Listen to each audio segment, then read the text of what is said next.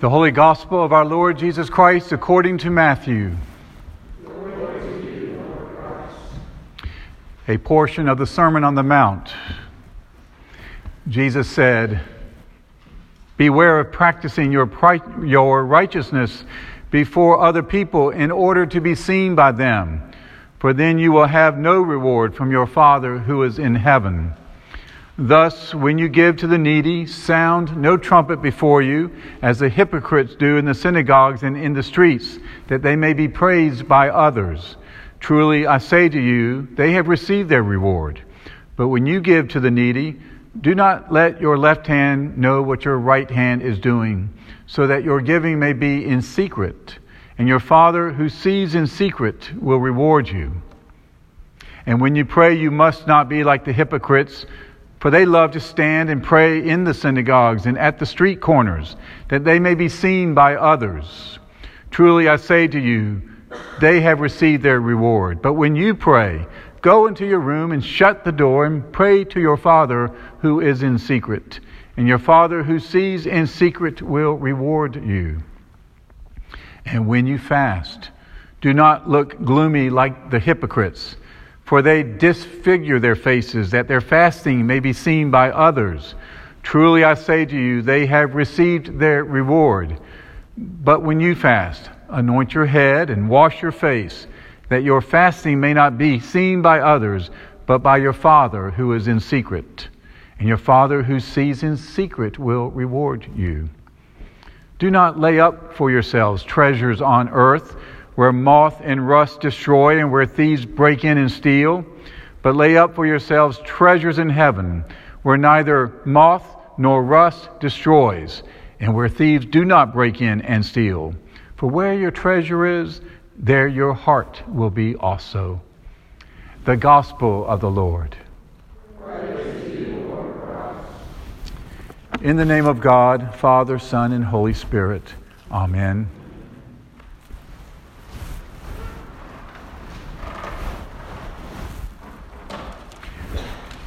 I like to fudge a little bit sometimes and have a prelude to the sermon, a bit of fudging tonight, a prelude.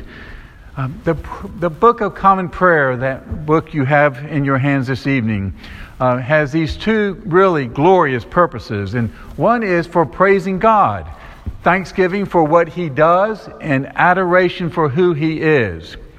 And there's a second wonderful purpose of our prayer book. It is for teaching us good theology. I've mentioned that on recent Sundays as well. Simply a reminder and an encouragement for all of us.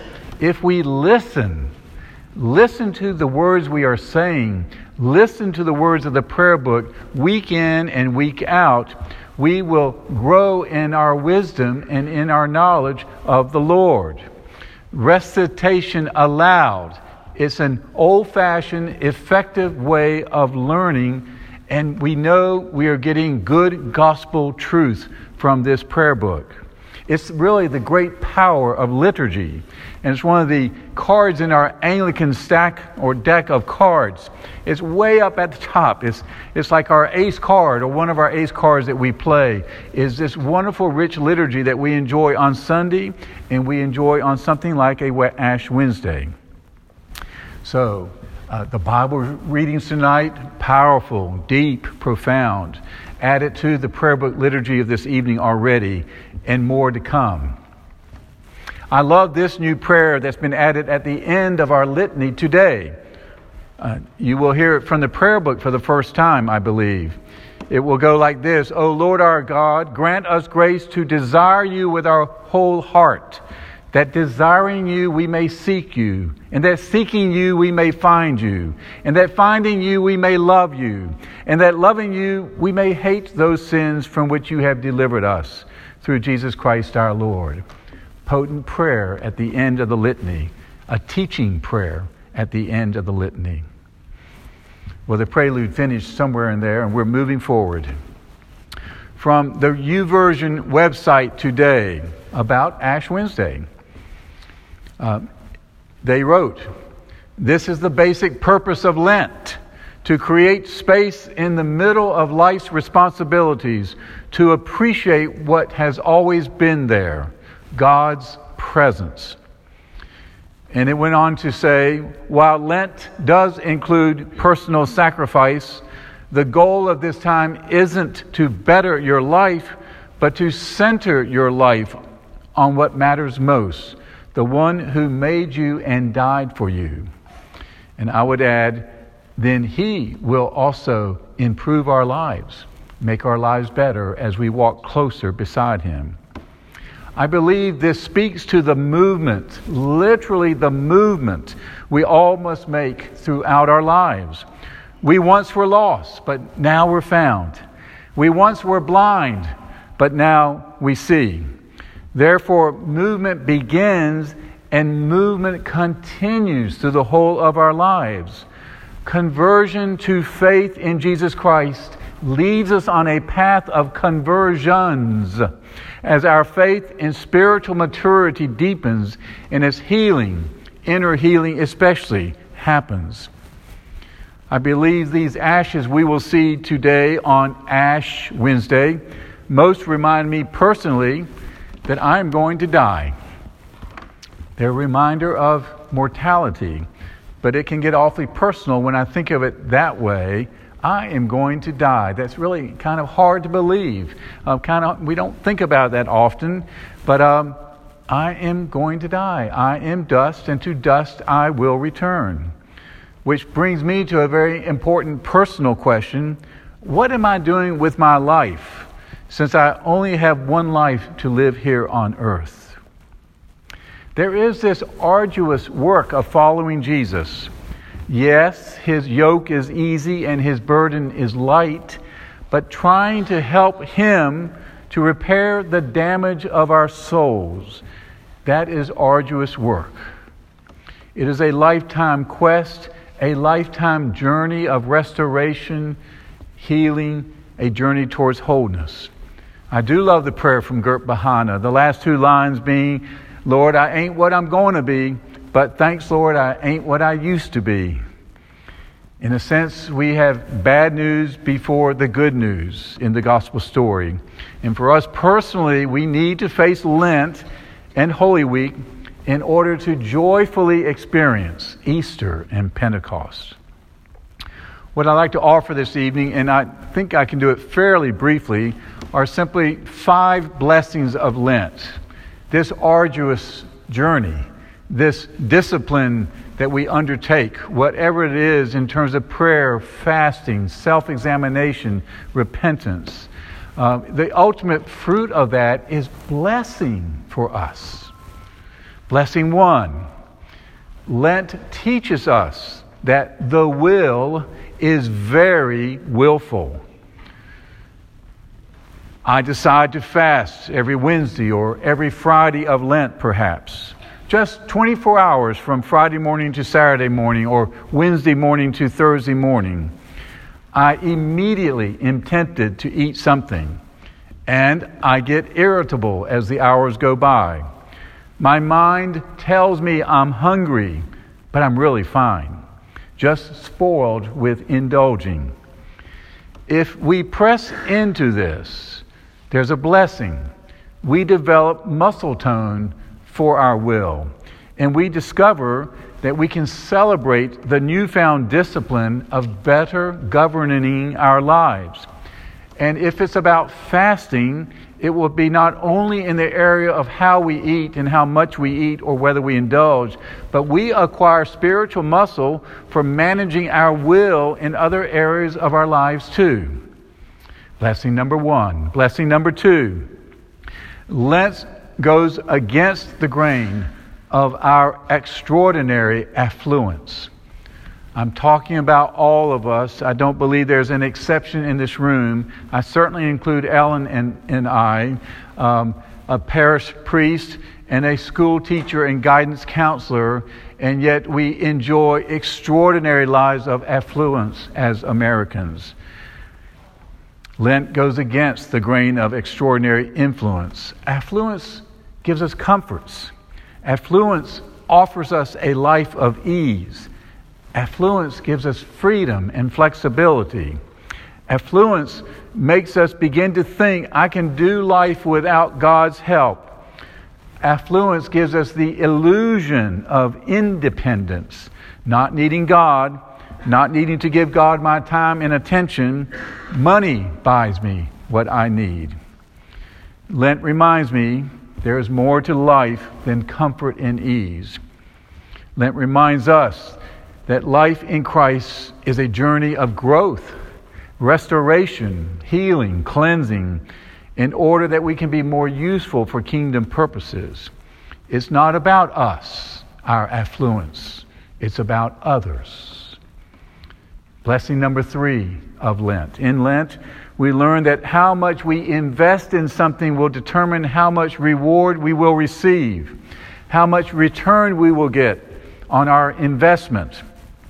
If we put a lot of intentional discipline into this Lent, we receive blessings and rewards at the end of the 40 days and beyond. If we ignore this opportunity for self-examination, which most of our culture does, and even many of our church faithful ignore, then little comes out of the 40-day journey. What we put into it determines proportionately what we get out of it.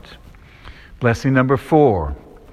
Lent is a tremendous opportunity for growth from the inside out.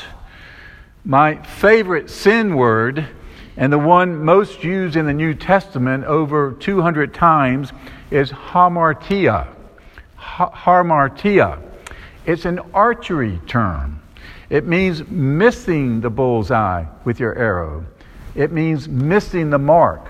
What a powerful word to describe sin, when we are missing the point of our life, missing the point of our relationship to our wife or husband in our marriage, missing the point of how we are to be in relationship and love our children, missing the point about how we handle our finances, on and on. Hamartia is an archery term. We're missing the point, and that is a word that is translated sin over 200 times when we read Scripture. My second favorite sin word in the New Testament is parabasis. It means trespass. We cross over our lines, We're out of bounds. Lent is a time to look at ourselves and our behavior. Am I actually playing out of the legal bounds, the legitimate boundaries of my life? Does what I do hurt others, cause offense? Does what I do hurt myself? Does what I do dishonor the Lord, and I need to stop? A 5th blessing of Lent, blessing number 5. In Lent, we sacrifice a little to honor the Lord. And we find out even a little is difficult. I'm thinking about the giving up portion of Lent, the fasting side of Lent, the taking on more of Lent. It's difficult, it's hard, it's uncomfortable. I think particularly the giving ups, if they're serious giving ups. And this causes us to appreciate the Lord Jesus and His extreme sacrifice for us all the more. It's hard for me even to have a day or more of fasting, and look what the Lord endured those last 48 hours of His life. Lent enables us to fall in love with Jesus again. We sense His great love for us in His sacrifice of all and everything. And we want more of Him in our lives. More of His love, more of His power, more of Him in our lives. Our Ash Wednesday liturgy tonight gives us a lot of priming of the pump. I love that image. I remember as a child an old hand pump we had over a well at our family house at Edisto. And you had to put water into it before you could get water out of it. Great image for how we deal with Lent. What we put into it, we get out of it. I'd like to end this sermon on this note. I know I'm dating myself and dating some of you as well when I say, do you remember the Kingston Trio? Get a few nods, right? Oh, yeah. Kingston Trio, and their ballad, Desert Pete. I love this ballad. It's a bit long, but I think it's worth tackling the entire song.